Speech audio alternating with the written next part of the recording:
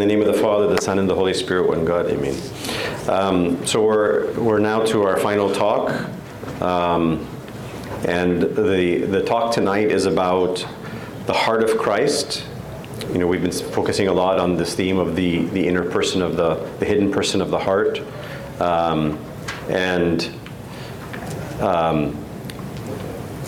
tonight we're going to look at what are some of these attributes of Christ's own heart. Right, and how some of these virtues that represent Christ's own heart are virtues that are important for us in terms of the interior life in our own spiritual journey. When we think of the Beatitudes, you know, in the Sermon on the Mount, in Matthew chapter 5, sometimes we think of the Beatitudes in terms of sort of instructions to us, you know, commandments and instructions to us. But in reality, many of those who comment on the scriptures see the Beatitudes first and foremost as a portrait of the person of Jesus himself. So when Jesus is telling us about blessed are the poor in spirit, blessed are the meek, blessed are those who hunger and thirst for righteousness, blessed are those who are persecuted, and so on, he's in a sense first and foremost painting for us a portrait of himself. And therefore, by extension, the Beatitudes are a portrait of the saints and a portrait of each of us who seek to follow Christ in that life of perfection. So, if we look at the first of the Beatitudes, we see that this Beatitude, blessed are the poor in spirit, is sort of the gateway that opens for us the Beatitudes in their fullness, and really has a sort of pronounced place among the other Beatitudes. So blessed are the poor in spirit, for theirs is the kingdom of heaven. So ultimately, the one who is most perfectly poor in spirit is Christ. Right? When we talked earlier today about Christ being a receptivity of the Father, being a total receptivity of the Father, in a sense, this becomes an image for us of what it means to be poor in spirit. Somebody who is poor in spirit is somebody who is in a position of receiving and in a state of, again, capacity, receptivity. The word in Greek for poor doesn't simply mean like a poor person, but it can actually even mean a beggar, somebody who begs. Right? So in a sense, those of us, of course, Christ is not a beggar, but he is poor in spirit by virtue of his humility and by virtue of, again, him being this receptivity of the Father.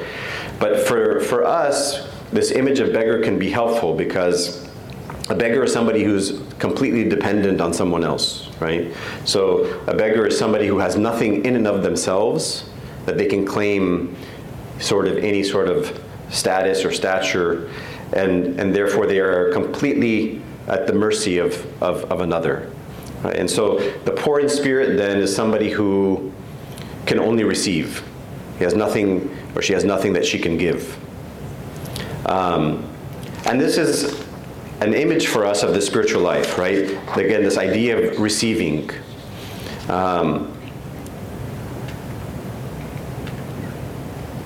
The poor person is somebody who is, in a sense, hopeless without the assistance of another. Right? And so therefore, the poor person, the beggar, has no pretension, no self-righteousness. There's nothing that the person can boast of.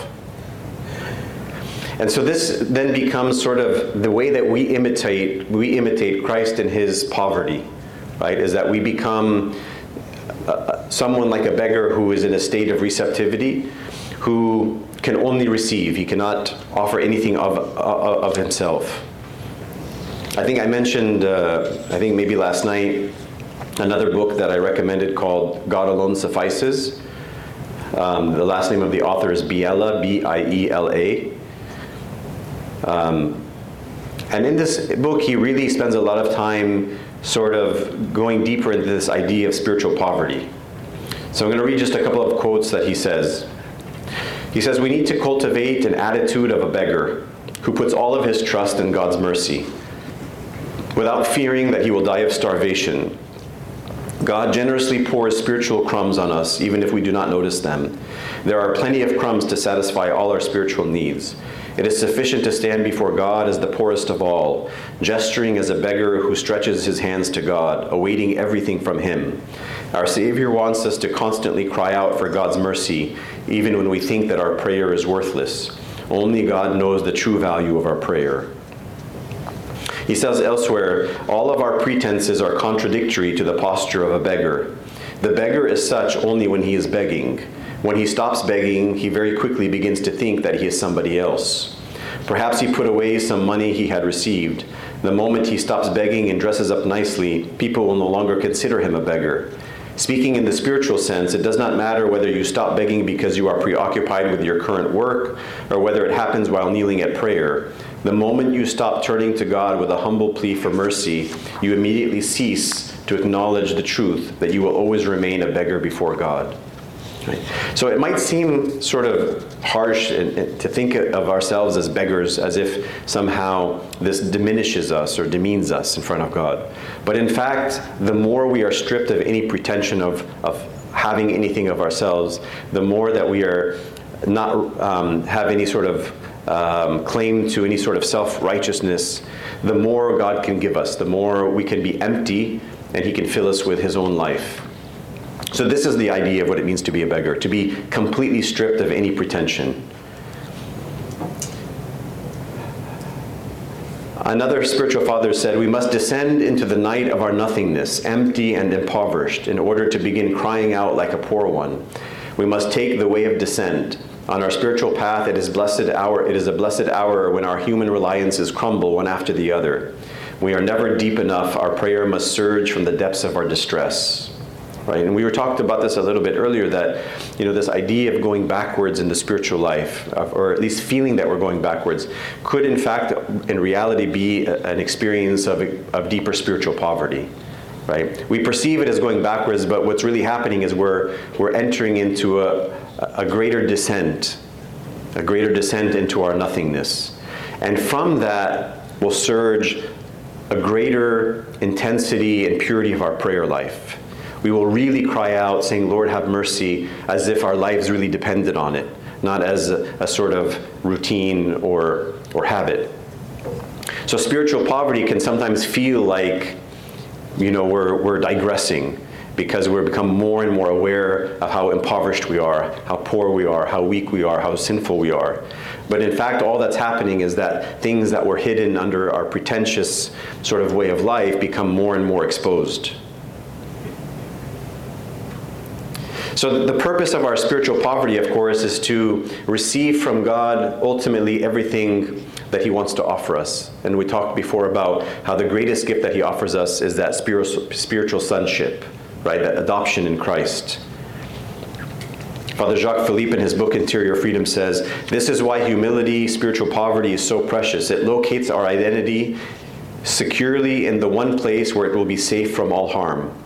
If our treasure is in God, no one can take it from us. Humility is truth. I am what I am in God's eyes, a poor child who possesses absolutely nothing, who receives everything, infinitely loved and totally free. I have received everything in advance from the freely bestowed love of my Father, who said to me definitively, all that is mine is yours. Right? So spiritual poverty places me securely in my identity, not as the diminishment of my identity, not as a sort of humiliation, but as a reality of securing for me my true identity as being a child of God.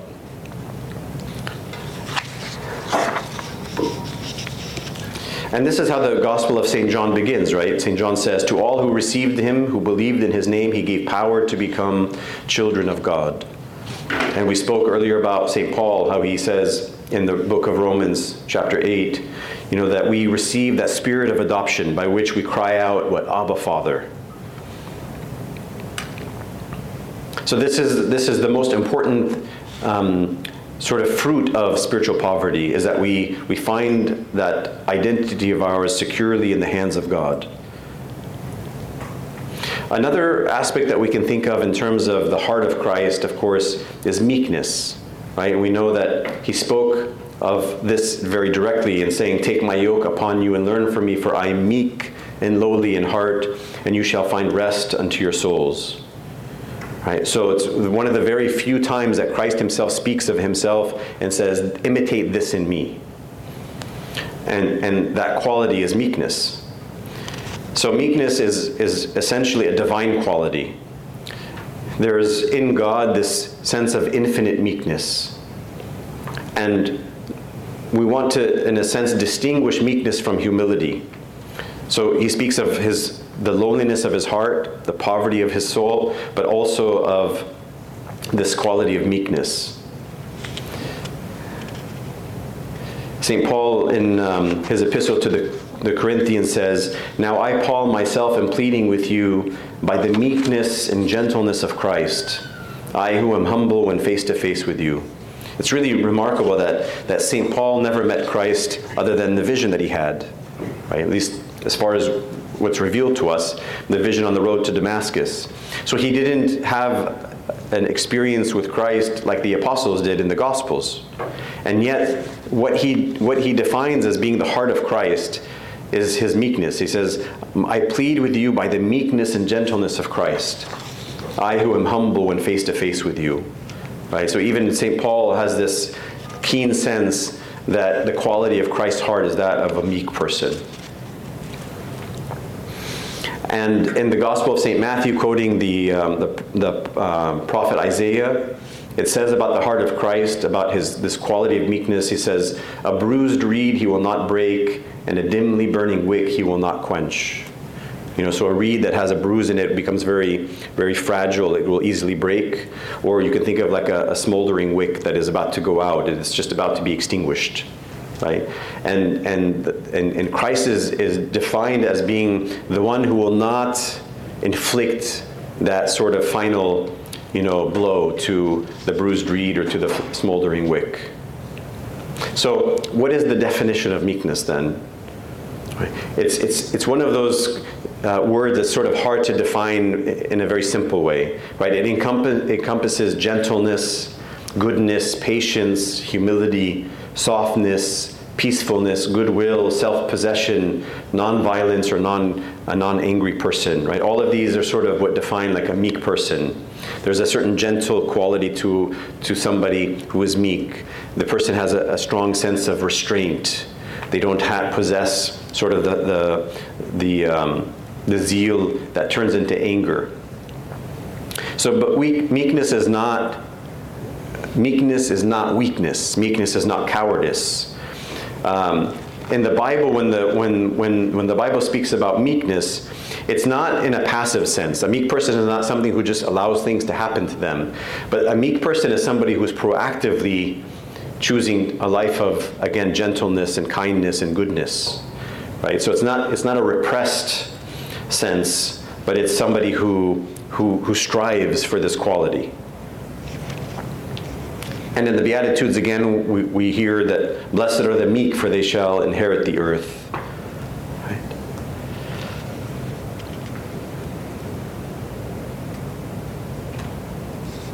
So one way of thinking of meekness is self-possession. Right? In the Gospel of St. Luke, chapter 21, verse 19, the Lord says, "By your patience possess your souls." Or another translation would read, "By your patient endurance possess your souls." Right? So there's a sense in which we are called to have a sense of a certain sense of self-possession, right? Self-mastery. So the meek person is somebody who has that self-mastery of themselves. They are not given over to anger and to injustice. And so meekness allows a person to do good in response to evil because they possess themselves. Right? St. John of the Ladder, in the Ladder of Divine Ascent, says, "Meekness is an unchanging state of mind, which both in honor and dishonor remains the same. Meekness is a cliff rising from the sea of irritability, against which all the waves that strive against it break, but which itself is never broken."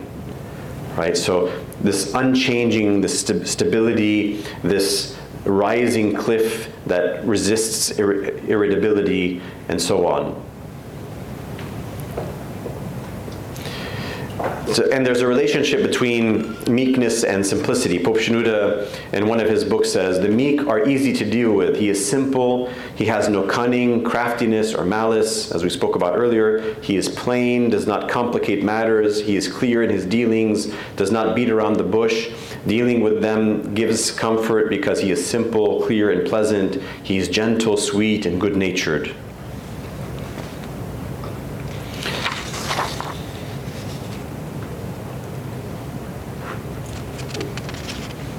And there's a relationship between meekness and faith.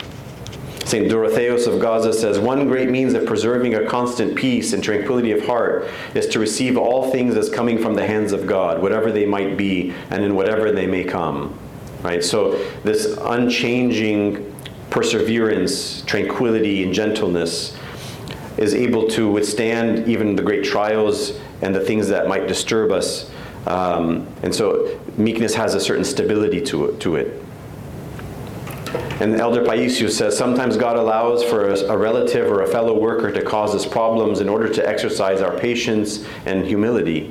However, instead of being grateful for the chance God gives us, we react and refuse to be cured. It is like refusing to pay the doctor who is giving us a shot when we are ill." Right? So meekness is the opportunity for us, to exercise meekness as an opportunity for us to grow in virtue. But oftentimes we resist. And so he says it's like refusing to pay the doctor who's giving us a shot because we're sick. And we see in the lives of many saints this blessed virtue of meekness. I would say Pope Kyrillos was a great example of this virtue of meekness. There are so many stories of this sense of self-possession, right? This sense of restraint, of refusing to give in to the impulse of anger or revenge or to lash out at somebody.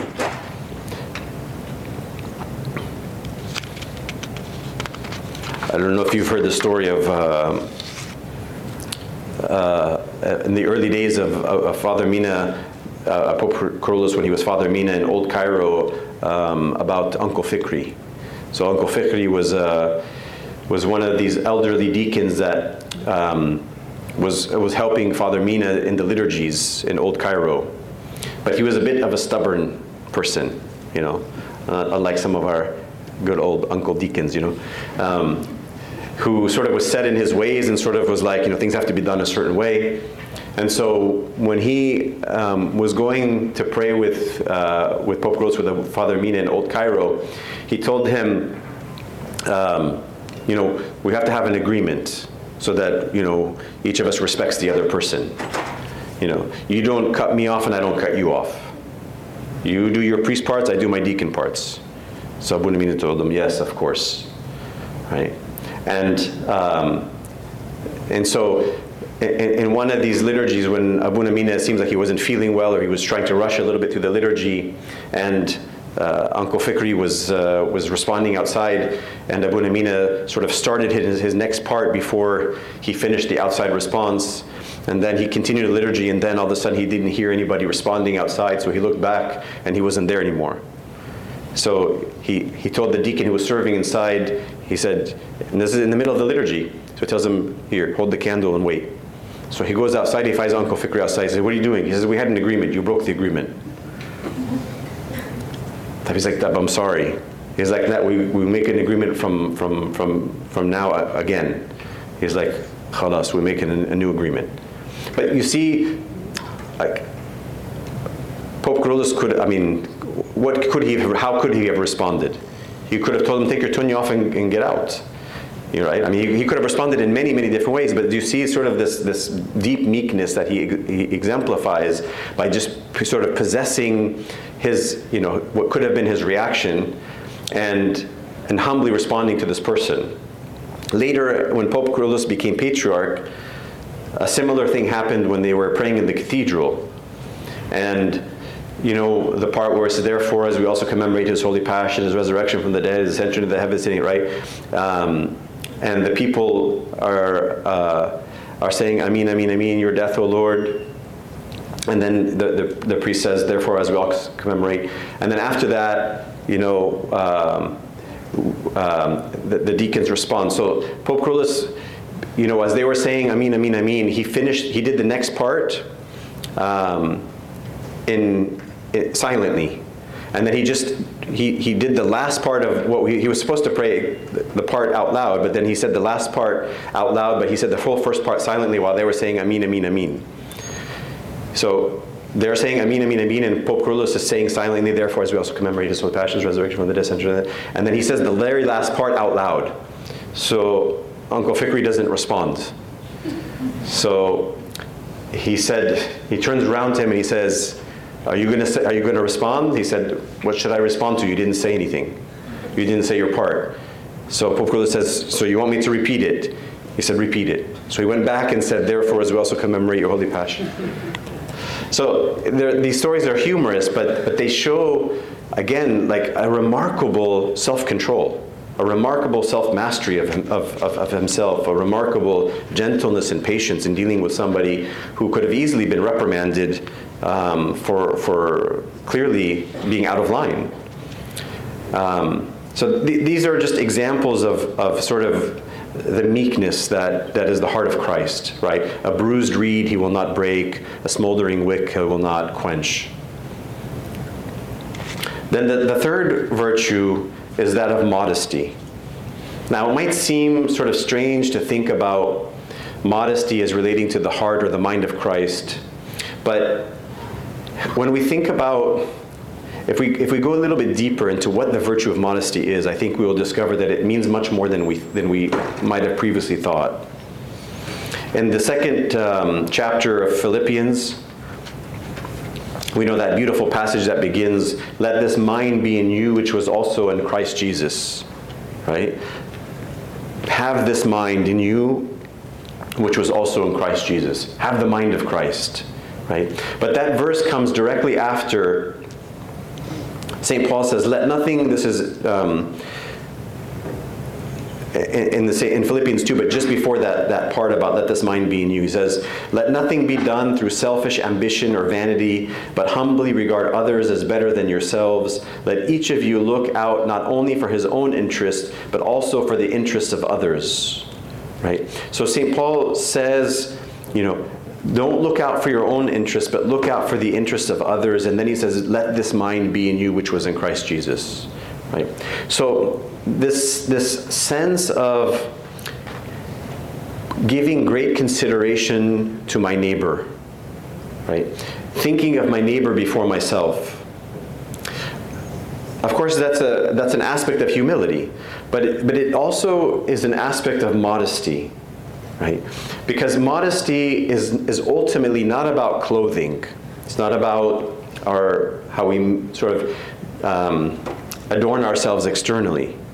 But modesty is ultimately about considering the person in front of me.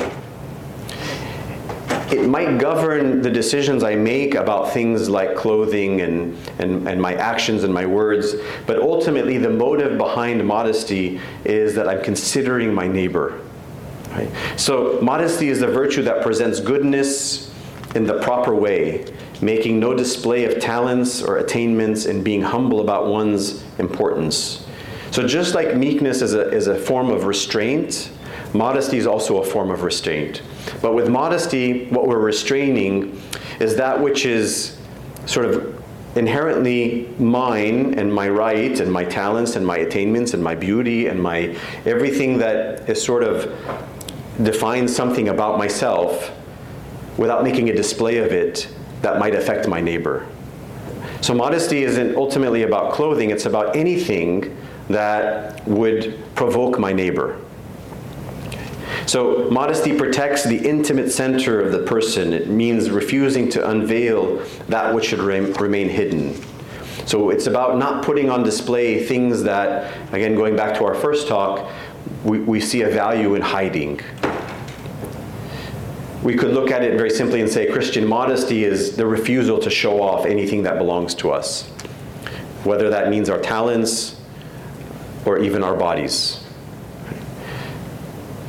Conversely, an immodest person is not simply somebody who dresses immodestly, but it's a person who unveils something that should be hidden.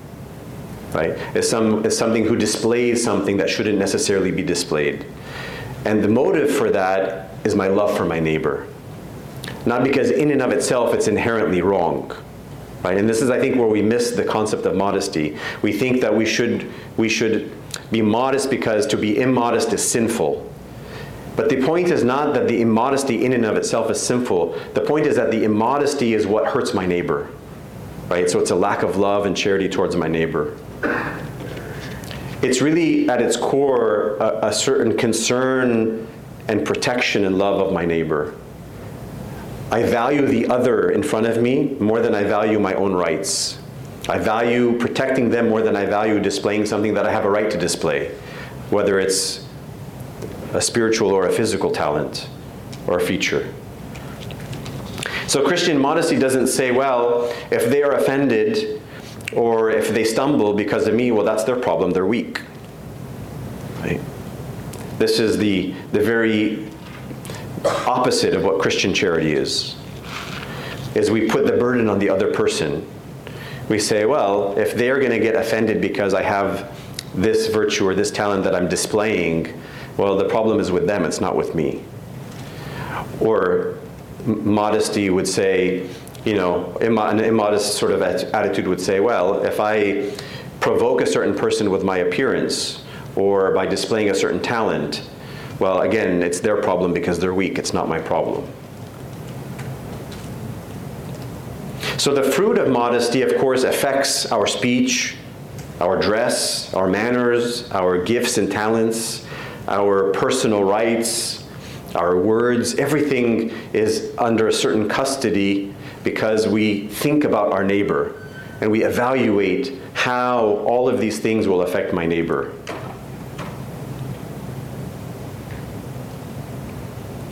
So how is this actually lived out in the church? Because again, I don't want to reduce modesty to simply saying, it's about how one dresses. Because again, the virtue of modesty is so much bigger than that. Well, we can think about it through, again, some examples from the lives of the saints and the Desert Fathers. We see that one aspect of this modest way of life is by giving preference to the other. Giving the person in front of me a preference over myself. We know that Pope Kyrillos, for example, was very capable to preach. He was very theologically astute. He was at the sort of the top of his theological studies when he was at the theological school for monks in Helwan. He wrote articles for a newsletter that he was handwriting, and they were very deep articles. So there was nothing in his life that suggested that he was not capable of giving sermons. But he never gave sermons. He gave preference to other bishops and priests to give the sermons in his presence. Right? So there's a certain modesty there, right? Of not saying, well, I'm the patriarch, so I have to do all of these things. We can see the virtue of modesty even in the act of forgiveness. If we look at it in terms of, again, I forgive not because not only because I have to forgive as a commandment, but I forgive because I consider my neighbor who's weak. I consider not putting my neighbor in a position to even seek my forgiveness, but I forgive them before they even ask for it. Which is what one of the Desert Fathers said when he was asked, what's a definition of a humble person? He said, it's to forgive your brother who has wronged you before he himself asks for forgiveness. I don't make forgiveness something difficult for the other person to ask for, but I go and give it to him or her before they even ask for it. Again, it's a form of extreme consideration for my neighbor.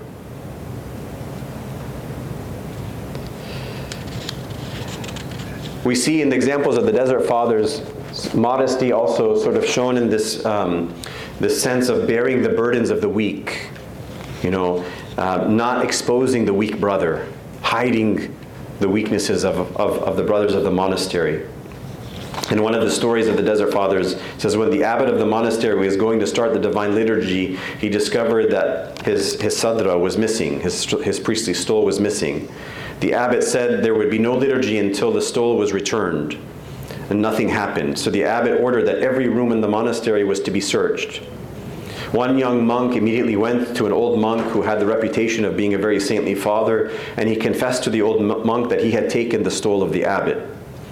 The elder monk told the young monk not to fear, but to hide his stole in his own cell, the cell of the elder. So of course the stole was found in the old monk's cell, and despite his reputation as being a saint, the other monks were furious at him and at the old man, and denounced him as being a fraud and a thief. They even severely beat him, the story says. The old man begged for mercy and promised to repent, but the other monks did not want a thief in their monastery, and they expelled him from the monastery. The monks then assembled in the church for the liturgy, but God sent an angel to the church and prevented the abbot from approaching the altar. The abbot told the brothers that they need to bring the old man back and have compassion toward him. When they brought the old man back, the angel allowed the liturgy to proceed. So we see stories like this, beautiful stories like this, repeated throughout the Desert Fathers. This sense of covering up for the weakness of another, right? There's a sense of modesty in that. In our conversations, when we talked about silence of speech, that's a form of modesty. I don't need to display everything that I know. I don't need to dominate conversations. I don't need to show everybody that I have the answers to everything. Right? One of the beautiful contemporary saints of our church is Abuna Andraus Samuili. I don't know if some of you have heard of him. He was that blessed elderly monk from St. Samuel's Monastery who was blind. He lived to be, I think, 102 years old. Some of you might know the famous story of the cat that used to accompany him and lead him in the monastery because of his blindness.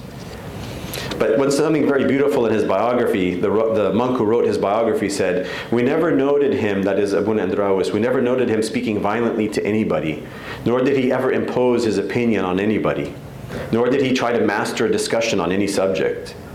He had no ambitions, he had no ambitions or gains to realize, and so did not enter into heated discussions with anyone." Right? So this extreme form of restraint, right, doesn't mean that he was ignorant and he couldn't participate in conversations or that he didn't have something valuable to say, but that extreme sense of modesty he held him back from, again, sort of taking over conversations or jumping into conversations and mastering in those conversations or entering into sort of debates or heated discussions. And even when he saw something wrong in somebody else, Abuna Kyrillos and Makary, the one who said this comment in his biography, said, "He is too shy to tell a man that he is in the wrong, as he himself is overly sensitive concerning his own sins."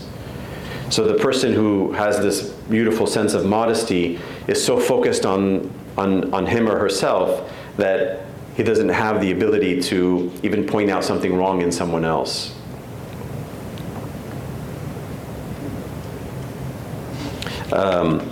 I heard from, for those of you who know Abuna Mark Paul from the Abbey in our diocese, so he grew up spending a lot of summers in the monastery of St. Samuel. And though he didn't meet, I don't think he ever met Abuna Andraus himself.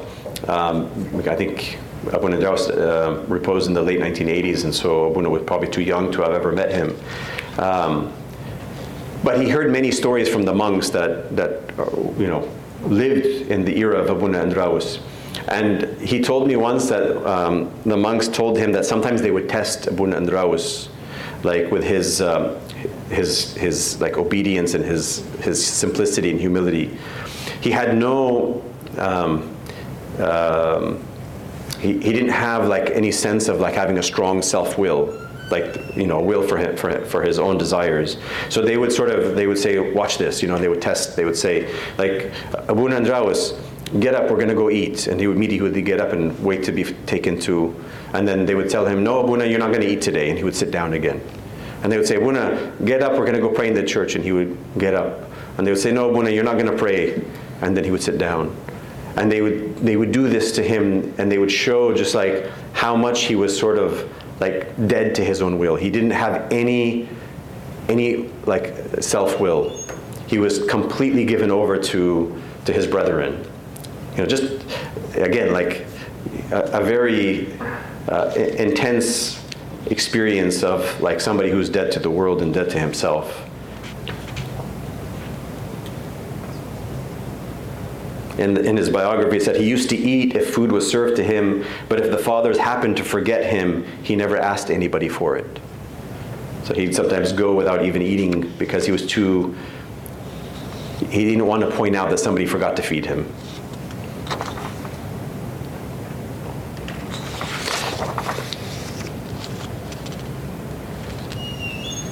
I told you the story about Saint Bishoy and the younger monk. I don't know if we said it I think we said it in more informal conversation. But this story that I was referring to last night, I think is also an important one about meekness, because it helps us to recognize how God gives a unique grace to each person in their struggles, right? And so the story says that our Lord visited Saint Bishoy to teach him about acceptable good works.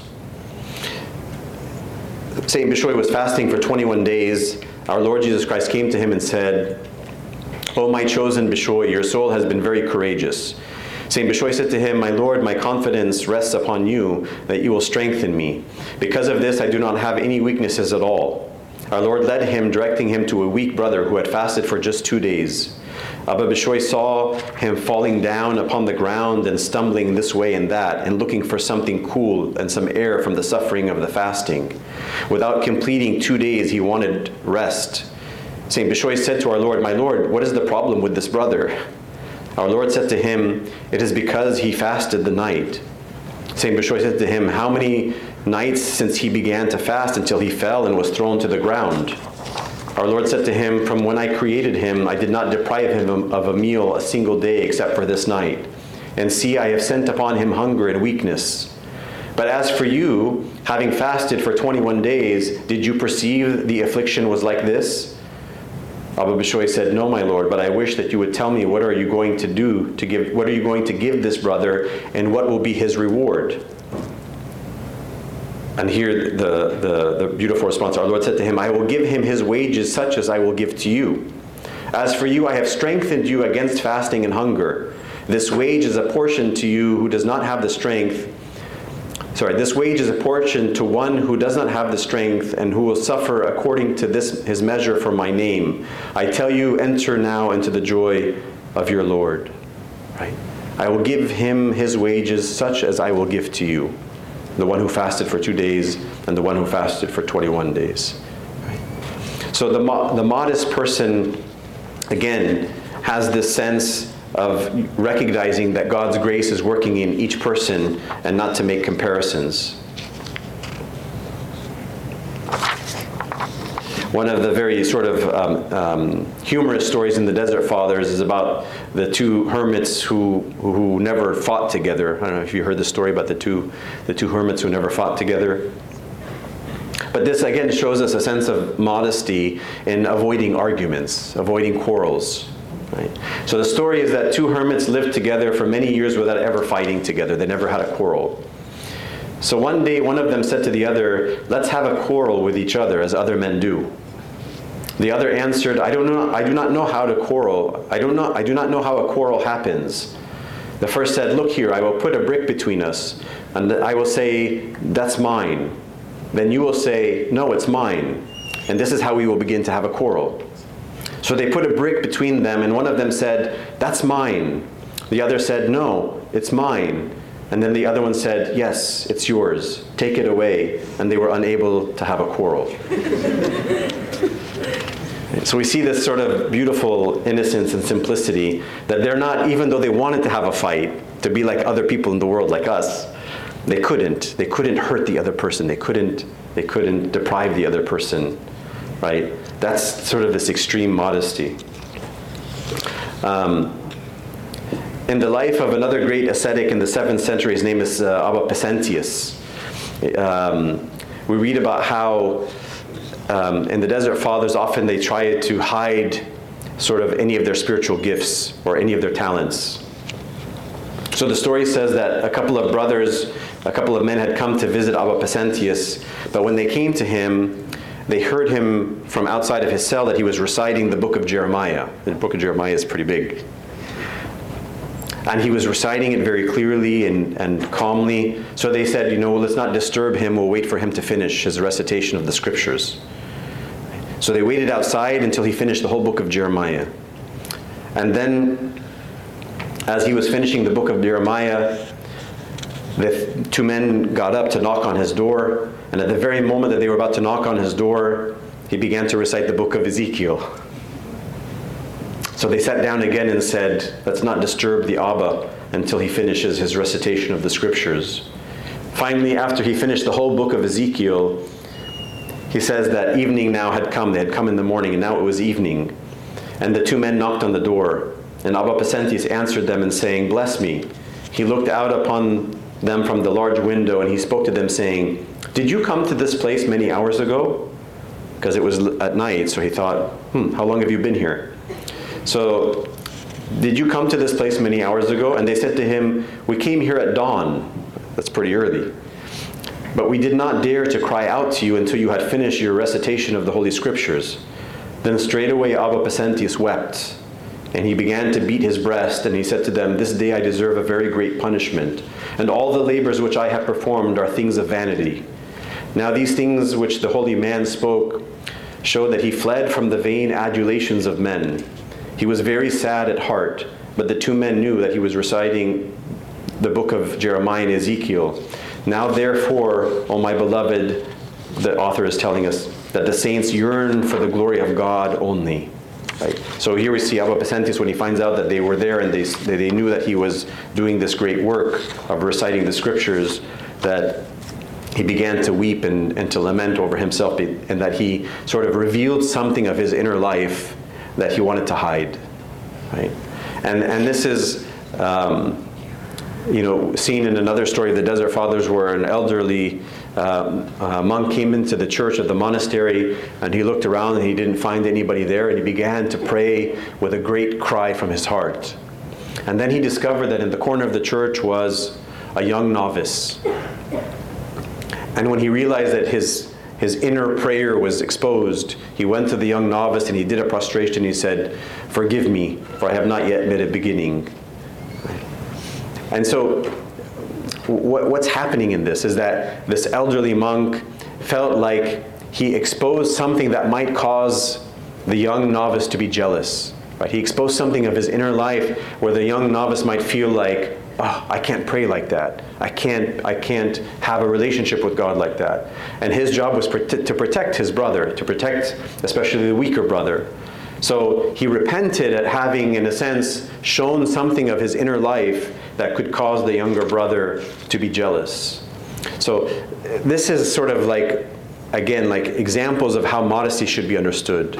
It's the protection of my brother. Right? Even at hiding something that is rightfully beautiful and good in its own way, but preserving it and hiding it so as not to hurt or to provoke my neighbor. And glory be to God forever. Amen.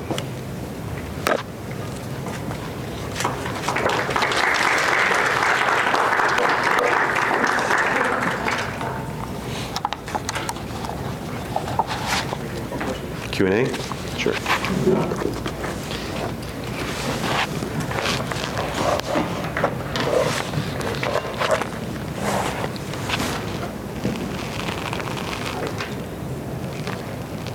I'm struggling with disbelief in God and mistrust in Him. How can I fight against this? It's very difficult to answer a question like that.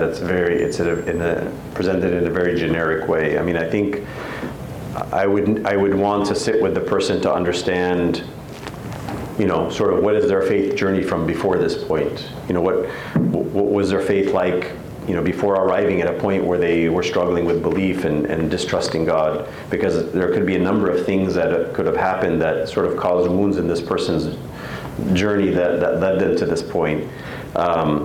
So, I mean, I think the simple answer would be, to sit with a spiritual father, to sit with somebody and, open your heart to them and see, again, what are some of the reasons that led to this point in your spiritual journey, and maybe get some advice from a spiritual father who can help you get back on track on the life of faith. But I think it's just very hard for me to address it like in such a generic way. How does modesty fit into prayer meetings? Very good. We were talking, I think, yesterday about how what's beautiful about sort of our Orthodox worship is that, in our Orthodox way of life, especially when it comes to how we worship, we all sort of follow a system of worship that puts us all together in the same category, right? I don't mean necessarily the ranks, right? In the ranking, of course, we have, priests doing certain function, liturgical function, but when we're praying together, right, we make the same sort of ritual gestures at the same time. So we stand together, we sit together. There are certain times of the liturgy that we cross ourselves. There are certain times of the liturgy that we bow, that we lift up our hands. So we do all of these things in a way that doesn't cause anybody to stand out, right? If I was giving the example yesterday that if we're praying liturgy and then all of a sudden in the middle of the liturgy, like the commemoration of the saints, somebody comes in the middle aisle and starts doing 15 prostrations. What will happen? He'll draw attention to himself and will create a lot of why is he doing that, or who does he think he is? Or maybe, somebody who feels jealous, like, oh, I don't have that kind of piety. Look how pious that person is. Look how holy they are. They're making prostrations. Whatever thoughts it might provoke in us, whether it's jealous thoughts or judgmental thoughts, so we don't cultivate an environment in which we allow those things to happen, right? We have the opportunity in our personal prayer life to make prostrations, to worship in a way that is hidden from one another. And in that, we have more freedom. You want to pray with great cries and beating your chest. You want to pray kneeling you want to do prostrations. All of that is sort of something secret between you and God. But when we come together, we protect one another. So we don't provoke one another either to judgment or to jealousy. So I think when it comes to prayer meetings, we also have to try to apply that same principle. I think if we're in a prayer meeting and we're called upon to each say a prayer, we should not, in a sense, sort of display too much zeal or emotion in our prayer, in a sense that might provoke a response from somebody else. I think it's okay for us to pray, even spontaneous prayers and to share, if somebody wants to say a prayer in the microphone. I think there's nothing wrong with that. But I think, we have to do it in a modest way, a humble way. Nothing that just manifests too much of a display of anything. I mean, that's how I would. In this day and age, it's very common to hear that rather than placing the blame on the person who caused someone to stumble, rather we should blame the individual who clearly has a skewed way of thinking and fell. But this is against what we believe as Christians, as you said. But how do you balance when someone picks anything that you do out and labels it as a stumbling block, even though you thought you were truly being modest, not just in the context of clothing? Yeah.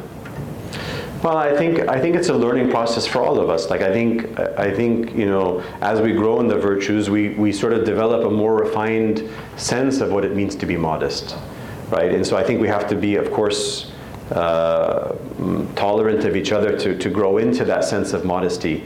But I think what's important is that I wanted just to shift this idea of putting the burden on the one who's offended, which it's true. It's not to say that that person doesn't have a responsibility or an obligation to, let's say, not be provoked by something that another person does or wears or whatever. But we can't have a Christian attitude in which we simply say the burden is on somebody else. The Christian way of life is to say, no, the burden is first and foremost on me. That's the very definition of love. Right? I mean, maybe a very crude way of thinking of this would be, would you go to a poor person on the street who is just looking for a piece of bread and pull out your ribeye steak and start eating your ribeye steak and say, well, if you get offended, if it's a stumbling block for you, that's your fault, you're weak. Right? I mean, we wouldn't say that, right? We would care to protect that person from displaying something that might hurt the person, right? Or if I would look at it even in examples of I know this is going to get maybe a little bit controversial, so you could just take it as this is just my opinion. But even let's say if you're a guy that goes to the gym and you work out, you know, and you're saying, well, I did a lot of hard work to work out, you know, now I want to be able to take my shirt off and let's say at a church retreat, and you know that somebody is there, or even if you don't know, but perhaps somebody is there who's been really struggling with their body image. You know, somebody who's gone to the gym but hasn't been able to get rid of that gut or whatever it is that they're struggling, you know, and maybe you take your shirt off, that person feels really sort of sad. You know, you could easily say, well, hey, that's his problem. Like, I mean, if this guy has a bad body image, or if this guy is going to be offended because I took my shirt off, that's his problem. Yeah, you could do that, but that's the whole point. I'm saying you have the right. You have the right. You know, you have the right to display whatever you want to display. But is that really Christian charity? Is that really Christian consideration of your neighbor? Is that really thinking of the other person before you think of yourself and your own rights? I agree that it is a sort of injustice to yourself. That's the whole point. You are agreeing to a sort of injustice to yourself in order to display love for somebody else. Now, I understand that these things are not black and white, right? I mean, I wouldn't say, okay, you go to the beach, so you shouldn't take your shirt off because you might provoke. No, I mean, there's a context, right? But there are times in which we're in a context of a Christian gathering or a church gathering or a church event, and we have to think of one another. Again, not about clothing or muscles or whatever, but even how we speak, how we act, what we talk about, you know. We have to think about how people are very vulnerable and at times, you know, going through things that what we say and what we do and how we act might really affect them, you know. And sometimes we don't know, and that's okay. There's no intentional hurt there.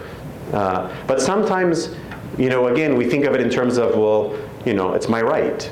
And if somebody's offended, or if somebody's hurt, or if somebody's provoked, or somebody's jealous, that's their issue. So I guess I'm presenting it to you as, you know, something for you to pray about, to think about, to, you know, to evaluate in your own life. I'm just showing you saints examples who went to the extreme of protecting their neighbor, protecting their brother. This elderly monk had every right to pray in the church, but when he realized that his prayer might provoke jealousy in the young novice, he saw himself as a sinner and that he did wrong. His concern for his brother was more important than even praying in front of God in the church. So, we could do one more question, but this question kind of ties in with the previous question. What is the difference between displaying modesty/humility and using the talents you were given publicly and not being prideful? Yeah, so the talents that were given for the edification of the church, you know, is not a sign of immodesty, right? I mean, a priest who, you know, again, a priest who is giving a sermon, you know, a bishop who's performing his function as a bishop, a deacon who's doing his function as a deacon. But we still have to think about, you know, like Father Zacharias, he said something very, very beautiful. He said even priests, for example, he said it's not appropriate for a young priest. Again, this is just, you can try to understand what he's saying in this. He's saying it's not appropriate for a young priest to weep in the liturgy. Right? He said it's okay for an elderly man because sometimes at that stage in his life, it becomes more difficult to sort of have that control over his tears. But for a young priest, he should not, early in his life as a priest, display such emotion in the liturgy. I remember when he said that, I was like, wow, this is really like Orthodox culture. You know, this idea of like even to control your emotion in the liturgy as a priest so that you don't cause somebody else to be jealous. You know, the deacons should do the same thing in how they perform their functions. I'm not saying have a bad voice, you know, on purpose, but I'm saying do it in a way that doesn't overly display your talent. You know, that's modesty, you know. So we have to fulfill our functions. You know, I'm not being modest by saying, you know, sorry today to my congregation there's no sermon because I'm so modest. You know, like that's not humility. That's not modesty. But I don't need to also make a show. I also don't need to sort of display something that's a little bit over the top in order to, cause a reaction. So again, I realize that there's a lot of gray in some of this, right? And that's why we need discernment. We need sort of the Spirit of God to help us, exercise our talents and our gifts in a way that builds up the church, but doesn't, provoke the weak members. So, can I ask one more question? Yeah. In the story of Abuna Andros not eating if not fed, Yeah. what is the difference between being modest/meek and being careless and not speaking up? It all depends on your strength, I think. Someone like Abuna Andros, reached a very high level of spirituality where he could go without food. And for him, that was more important. And there was no resentment on his part. He wasn't bitter or angry. He just literally, lived in such a way in which he just ate when he was told to eat. When he spent a few years in the hospital in Alexandria in the latter part of his life. So a lot of the things that we know about Abuna Andros came out during that time, because it was really the first time that he was away from the monastery and people were visiting him, and the lay people had a chance to see him, and other clergy were seeing him, and the hospital staff were with him, caring for him. And they said in the hospital that it was a Christian hospital. The director of the hospital, he would go to him and say, Abuna, what would you like to eat tonight? And he would say, كله كويس, everything is good. And they say, yes, Abuna, yes, but everything is available. So, what would you like? Like, what is something that you'd be willing to eat? And no matter how many times they tried, he would refuse to give an answer. He would refuse to choose something, not because he was trying to be stubborn, not because he was trying to be difficult, but he was so dead to any preference that he didn't know what to choose. For him, option A, B, or C were all equal. So that's why he said, "Kullu kwais," everything is good. Whatever you put in front of me, I will eat. So it wasn't a matter of being difficult. It was really a matter of arriving at a point where whatever you put in front of him was the same. There was no distinction, right? So I think he was so dead again to that sense of his own self that he simply, if food wasn't put in front of him, then it wasn't time to eat. It wasn't an injustice in his mind. So I think obviously for those of us who are not at that level, right, we're not called to that level of restraint, right? I mean, we have the right to speak up and to seek justice. We're not against all form of justice for ourselves or for other people. But there is a sense that the saints teach us that as we mature in the spiritual life, we are less concerned about personal justice. We are less concerned about personal rights. We are less concerned about personal comfort and all of these things. And it becomes an opportunity for self-mastery, to just give up more and more of these things. But it's something that we have to sort of gradually build up to. It's not something that if we're not ready for and it's imposed on us, we become very resentful and bitter and angry people. So, any kind of offering should be voluntary and should be done with a sense of peace and tranquility and contentment. And I say that even with things like donating money to the church, donating your time to the church, don't give more than you're capable of where it makes you become resentful or bitter. As soon as you start giving more than the strength that God has given you to give, then you need to pull back. And that means service in the church, it means your money, it means whatever it is. If you're yes, we want to build up more and more sort of spiritual stamina, but it's gradual, right? And so we can't stretch ourselves beyond what we're capable of at the moment, otherwise we rip. And that's not a healthy approach to spirituality. So, thank you. Thank you.